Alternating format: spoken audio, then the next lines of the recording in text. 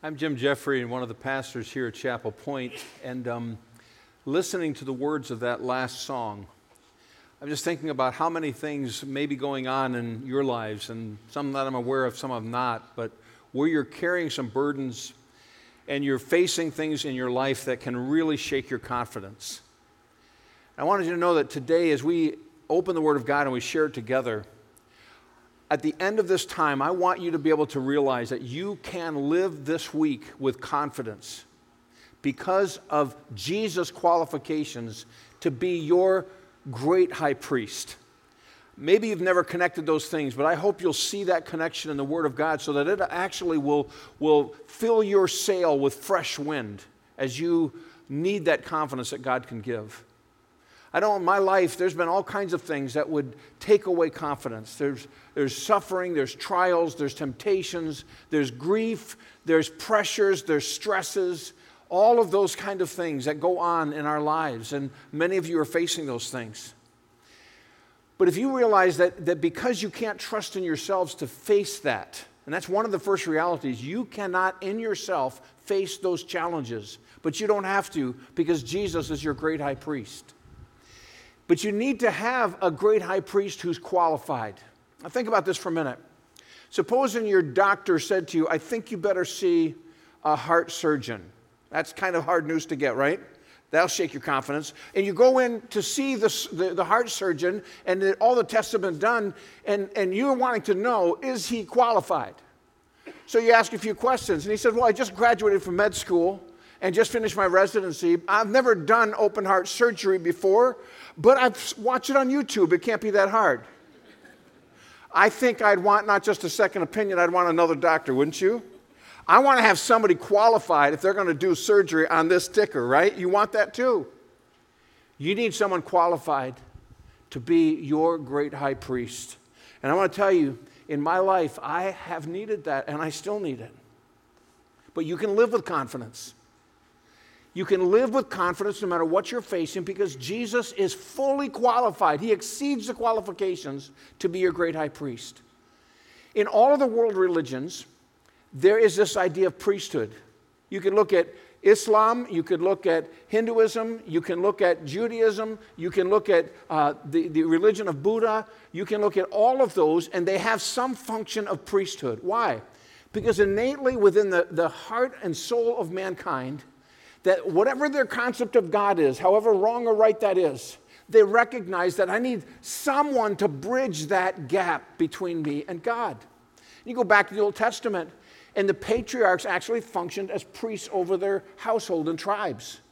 Abraham, Isaac, and Jacob erected altars, offered sacrifices, and prayed. Job did the same thing over his family. As you move into the Old Testament, when the law of Moses is written, there is now a formalized priesthood over the tribes. The tribe of Levi is set apart as the priestly tribe. And the household of Aaron is now established as the high priest. And God gives specific responsibilities about sacrifice and prayer and worship that they are to actually do. The book of Leviticus is the priest's handbook. And so as that begins to happen, we realize that this idea of priesthood is very important. The book of Hebrews that we're into right now, you have Jewish believers who have now become followers of Christ, and they're being persecuted sometimes by other Jews. And part of the mockery and scorn is, you guys don't have a priesthood anymore because you've walked away from that. What some of them didn't realize is that in just a few years from the time this book is written, the book of Hebrews, they're going to actually face the destruction of the temple in 70 AD by the Roman general Titus. No temple, no priesthood. It's going to all be gone. And he's really establishing here that there is a greater priesthood because Jesus is better. Jesus is the perfect one. That's the theme of the book of Hebrews. He's better as the ultimate revelation of God. He is better than angels because he's the Son of God. He's better than Moses or Joshua and the rest he offers. And now he's going to kind of hone in on this idea that Jesus is better in his priesthood. Matter of fact, he's already established that. If you turn with me to the book of Hebrews, chapter 2, I want you to just see at the end of that chapter, he's already established this theme as a part of the book. Hebrews 2:17. Therefore, he had to be made like his brothers in every respect, that he might become a merciful and faithful, and I'll catch this, high priest in the service of God to make propitiation. That means a wrath-absorbing sacrifice for the sins of the people. For because he himself has suffered when he was tempted, he's able to help us, that's us, when we face temptation.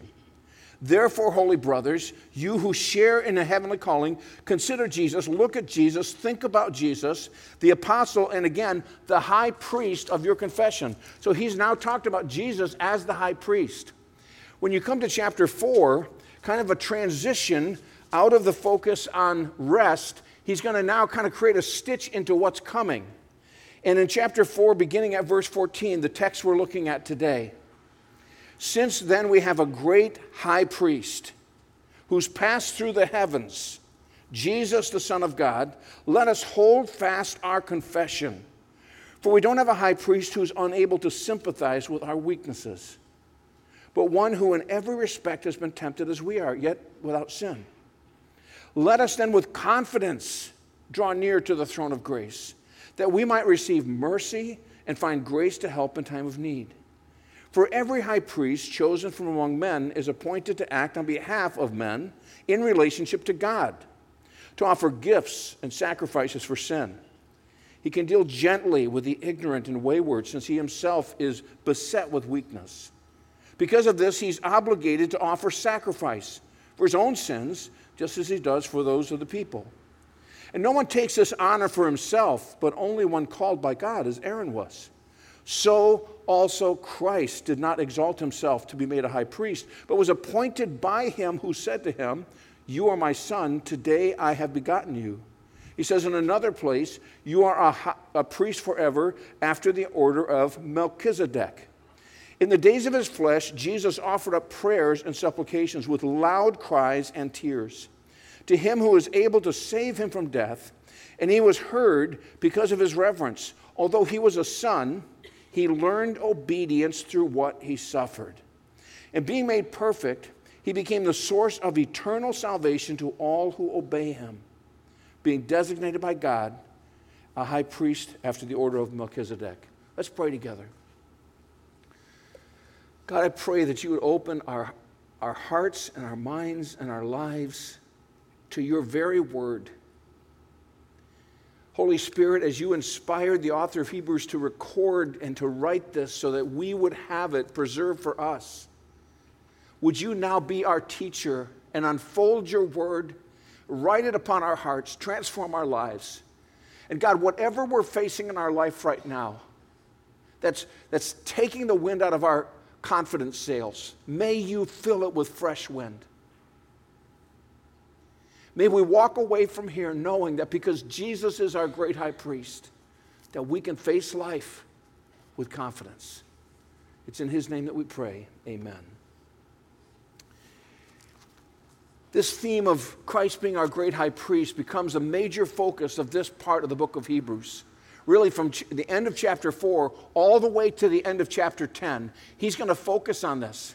How Jesus has greater role as our high priest because of who he is and the qualifications he has, because he has a greater order and a greater covenant and greater promises and a greater sacrifice and a greater tabernacle, that he is qualified to be your great high priest and to be my great high priest.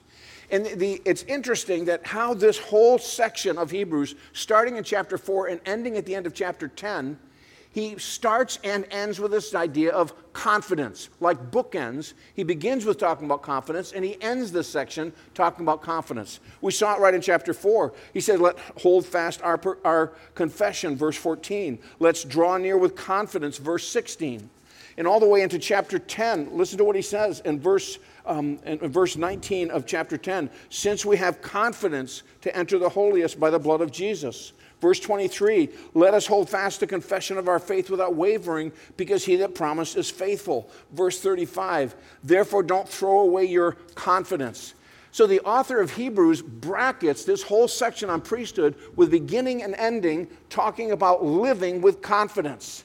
He then moves into chapter 11, which is a great faith chapter, talking about living with confidence. So God is wanting us to see something, friends, that we can live with confidence because Jesus is our great high priest. Don't miss this. This is a big idea in the book of Hebrews, kind of a central idea in what he's going to talk about. You and I can live with confidence.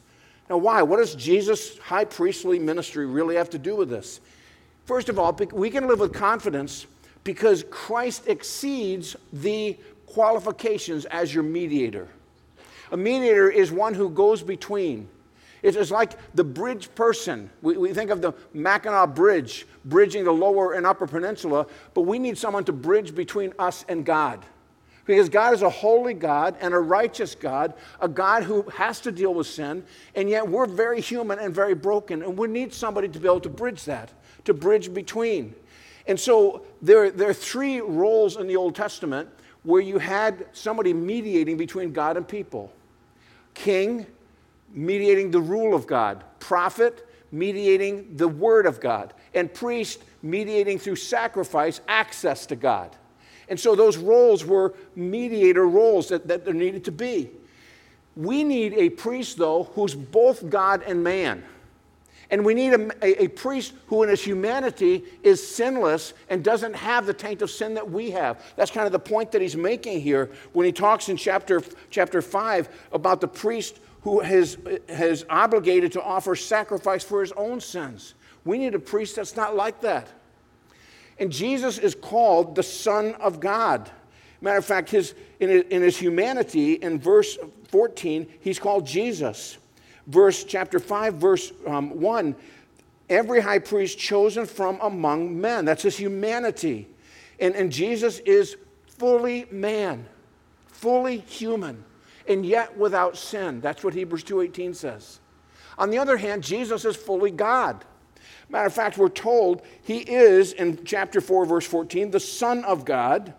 And chapter 5, verse 1, he acts on behalf of men in relationship to God. In chapter 2, verse 5, we're told that he is called by the Father, the Son of God. So get this picture. Jesus is fully human and yet without sin, and fully God at the same time, and therefore can mediate between men and God like no other person can. That's why every other world religion falls down at this point. Because we need that kind of mediator, and only Jesus. He exceeds the qualifications as mediator. We also can have confidence because Jesus exceeds the qualifications in his appointment. Look at chapter 5, verse 4. The author says, no one takes this honor of being high priest for himself, but only when he's called by God. And Aaron was established as high priest. God selected the tribe of Levi. God selected the household of Aaron and said the Levitical tribe is going to be the priestly tribe. That's why we have a book in the Old Testament called Leviticus, tribe of Levi, priestly handbook.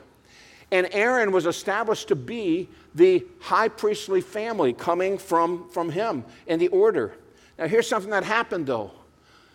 After the Old Testament was written, before the New Testament was written, there began to be a corruption in the priesthood because the priestly line stopped of Aaron. And so it became a very political and very corrupt priesthood. And everybody in Judaism knew it. It hadn't really followed the Old Testament. And Jesus is also a priest, but we're told in verse 6, quoting Psalm 100, verse 4, you are a priest forever after the order of Melchizedek. Verse 10, being designated by God a high priest after the order of Melchizedek. Now, what's that about? Some of the Jews that were persecuting these Christians were saying, you don't even have a priest after the order of Melchizedek, from the family of Melchizedek. You got a big problem. And that's true. Jesus didn't come from the tribe of Levi. Jesus came from the tribe of Judah, the tribe of David, the kingly tribe. So they're kind of in your face about that. And so the author of Hebrews is going to address that issue and that objection.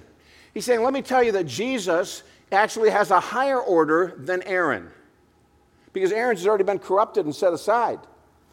He's a high priest after the order of Melchizedek. And we say, who in the world is Melchizedek? You've probably never met anybody named Melchizedek in your entire life.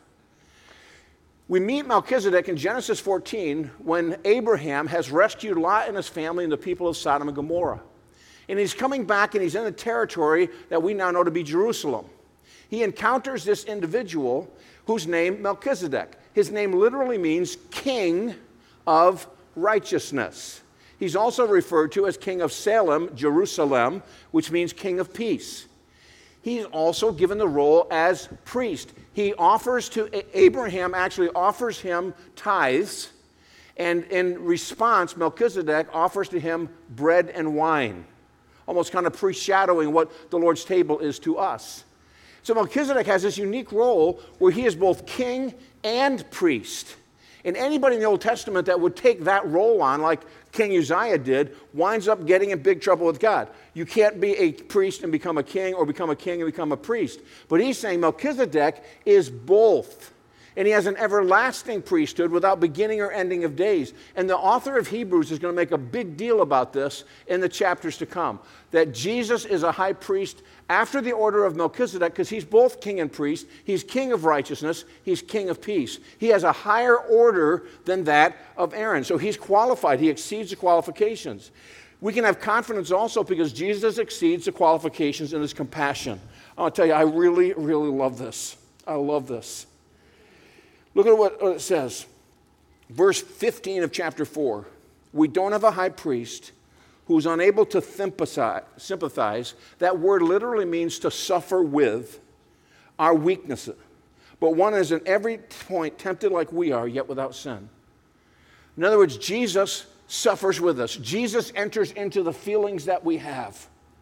A little bit later, it talks about the high priest, that they were able, because of their humanity, in verse 2 of chapter 5, to deal gently with the ignorant, those who didn't know God and his word, and the wayward, those that were straying from God, since he himself is beset with weakness. So one of the qualifications of a high priest is that he could sympathize with the needs of the people. And here we see Jesus does. You know, there's something in a friendship or in a marriage when you sit down with another person who's just there to listen and to enter into your suffering, to enter into what it is you're struggling with, and to listen with heart, to not interrupt, not to clarify, not to make your story their story, but just to enter in with compassion. And in those moments when that happens in your life, and I hope you have friends like that, I happen to be married to a wife like that, for which I am deeply grateful. And when you enter into that, and that compassion, that suffering with, that entering in, there is something in your soul that's saying, I can now live with greater confidence because there's somebody here that understands me. But when that someone who understands you is God, that's a good day, friends. There is nothing that you are feeling, there is nothing that you're suffering with, there's nothing that you're struggling with that Jesus does not care about. I promise you that. Jesus wept at a funeral. Jesus entered into human suffering at every level, and he still does. He's called a man of sorrows and acquainted with grief. And friends, that is so incredibly encouraging. You can face confidence because Jesus enters into that with compassion. You can face confidence because of the qualifications of his sacrifice. The author of Hebrews is going to focus a great deal on this in chapters 9 and 10, because he's going to talk about how all of the sacrifices that were offered in the Old Testament are now fulfilled in Christ in the shedding of his blood, the once-for-all sacrifice that put away sin. That when Jesus died on the cross, the veil of the temple was ripped from top to bottom, that he fulfilled that sacrifice completed the need for sacrifice. And so he talks about that. Jesus, according to chapter 5, verse 1, the high priest had to offer sacrifices and gifts for sins. And then in verse 3, the high priest had to offer sacrifice for his own sins. Jesus didn't need to do that, as he does for those of the people. You see, one of the main responsibilities of the high priest is to offer sacrifice. Friends, I just want to tell you something. You need a sacrifice for your sin that you can never offer. But Jesus did. When Jesus died on the cross, he satisfied the demands of a holy God. He extinguished the wrath of God. He provided forgiveness of sins. He makes it possible for us to be declared righteous before God, to be cleansed of our guilt and shame. Jesus, by his sacrifice, does that. You can live with confidence because Jesus exceeds the qualifications in his sacrifice. He also exceeds the qualifications in his prayer. One of the things that a priest did is a priest prayed over the people. Actually, on his shoulders, he carried the names of 6 of the tribes. On his breastplate, he had the 12 names of the tribes, showing that he was interceding for them, carrying their burdens and their concerns. And Jesus does that for us. Look at verse 16 of chapter 4. Let's come with confidence, draw near to the throne of grace. We do that in prayer, that we might experience the mercy and the grace of God in our time of need. And friends, you're not going to go through this week without a time of need. You're not going to go through a time when you don't struggle with something. And he invites you to bring that into his presence. Friends, when you bring your needs into his presence, you're bringing it where it can do the most good and the least harm, where you can get the help that you need. We're told that Jesus, in verse 7, in the days of his flesh, during his incarnate ministry here, he offered up prayers and supplications with loud cries and with tears. In the Garden of Gethsemane, Jesus sweat drops of blood. He prayed with such agony to the one who was able to save him from death, and he was heard because of his reverence. Jesus, as a high priest, not only makes our way of prayer accessible, but he actually prays for us. He prays, and in the garden, he was praying in agony, and he modeled prayer, he taught prayer, he gave promises of prayer to his disciples. So our access to God in prayer is through Jesus. When we pray in Jesus' name, that's not just a little tagline. When we pray in Jesus' name, we're praying because of the access that he provided through his cross and his resurrection. And friend, that gives us confidence. That will fill your sail of confidence. We also see that Jesus prays for us even now in heaven. Hebrews 7:25 said he ever lives to make intercession for you. I'm sure that you could agree with me that when somebody comes up to you and says, hey, by the way, know what you're going through and I'm praying for you. I mean, isn't that an encouragement to you? How many is that's an encouragement to you when someone says, I'm praying for you? It does me, and it happened just this week several times. But friends, I want to tell you, Jesus is praying for you. Say it out loud. Jesus is praying for me. Jesus is praying for me. One more time. Jesus is praying for me. You say, how do you know that? In John chapter 17, we have the prayer of Jesus, and he prays this: Father, I don't pray for these alone, meaning my 12, but for them also who will believe on me through their word. Jesus, before he went to the cross, prayed for you and me, and he still does. He intercedes for us. So our great high priest, we can have confidence because he exceeds the qualifications in his prayers. He also exceeds the qualifications in his obedience, and that matters. That matters. Look what we read in verse 8 of chapter 5. Though he was a son, he learned obedience through what he suffered. Jesus learned, and he learned obedience, and he learned obedience through suffering. Maybe you're shocked at the reality that Jesus learned, because as God we know he's omniscient and knows everything, and that's true. But as man, Jesus learned. The last verse of Luke chapter 2 says, Jesus increased in wisdom and stature and favor with God and man. You know what that's saying? Jesus, as a boy, as a man, learned. Now you try to wrap your mind around that. I can't. As God, he knows everything. As a little baby and as a boy and as an infant and as a young man, he's learning. But he did. And he learned obedience to the Father. Philippians chapter 2 said, he was obedient unto death, even the death of the cross. And he learned obedience through suffering. Friends, we will suffer, and we do suffer. The question is, are we learning through our suffering? What is God trying to teach us? Well, if you suffer, God is trying to shape you and teach you and instruct you through suffering. Jesus learned obedience. We can learn obedience as we face suffering. Matter of fact, he encourages us to do that right in this very passage. He said he became perfect, that he became the source of eternal salvation to all who obey him. God doesn't want to waste suffering in your life. He wants to teach you something, and sometimes that teaching is to help you live a life of greater submission to him and greater obedience to him. There's other reasons for suffering too.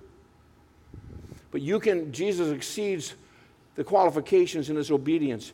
And finally, Jesus exceeds the qualifications in his salvation. Look at verse 9 again.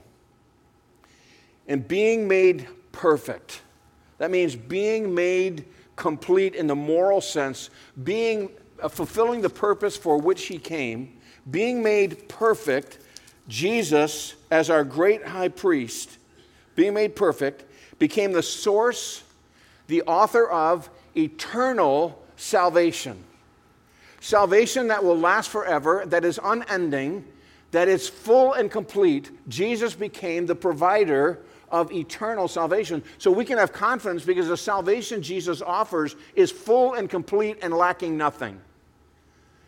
So on the one hand, I would say to you, friends, if you are depending upon or trusting in your ability to do good works, if you're trusting in your baptism and your denomination, if you're trusting in your ability to please God or to keep the Ten Commandments, then I want to tell you, cease and desist. That doesn't work. You can never satisfy God's demands because of your works, because it doesn't deal with your past sins. And you don't have the ability to live that life consistently apart from his help.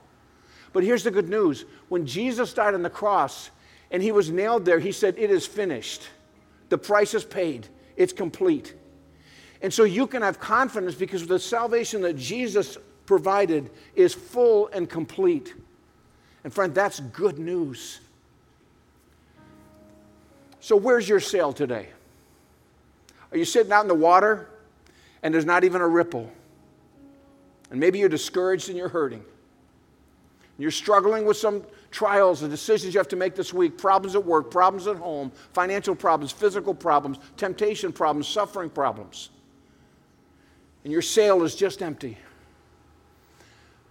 I want to tell you that God wants to fill that sail for you through the person of his Son, Jesus Christ, who is your great high priest. And friends, he's more than enough. He's more than enough that for whatever you are facing. He's more than enough for your faith. He's more than enough for your salvation. He's more than enough for your prayer. And I would implore you, turn to him. Turn to him. If you've never trusted him personally to be your Savior, your great high priest, then I invite you to him. I invite you to come to him in prayer and say, "God, my life is broken. I need you. I repent of my sin and I put my faith in Jesus as my Savior, as my great high priest." He bridges the gap between you and God, and no one else can. As a believer in Jesus Christ, whatever you're struggling with, you can bring to your great high priest. He invites you to come to the throne of grace. We have a prayer room back to the left there where people are ready to pray with you. There's others in our church that will do that. We want you to know you've not only got a great high priest, you have a church that cares about you and wants to demonstrate that. That can fill your sail with confidence no matter what you're facing. Let's pray together. Right now, before I pray, I want you to just, in a sentence or two, the quietness of your own heart, I want you to just pray and say, "Lord, the thing that is taking the wind out of my sail right now is," and you name it, whatever it is you're facing right now.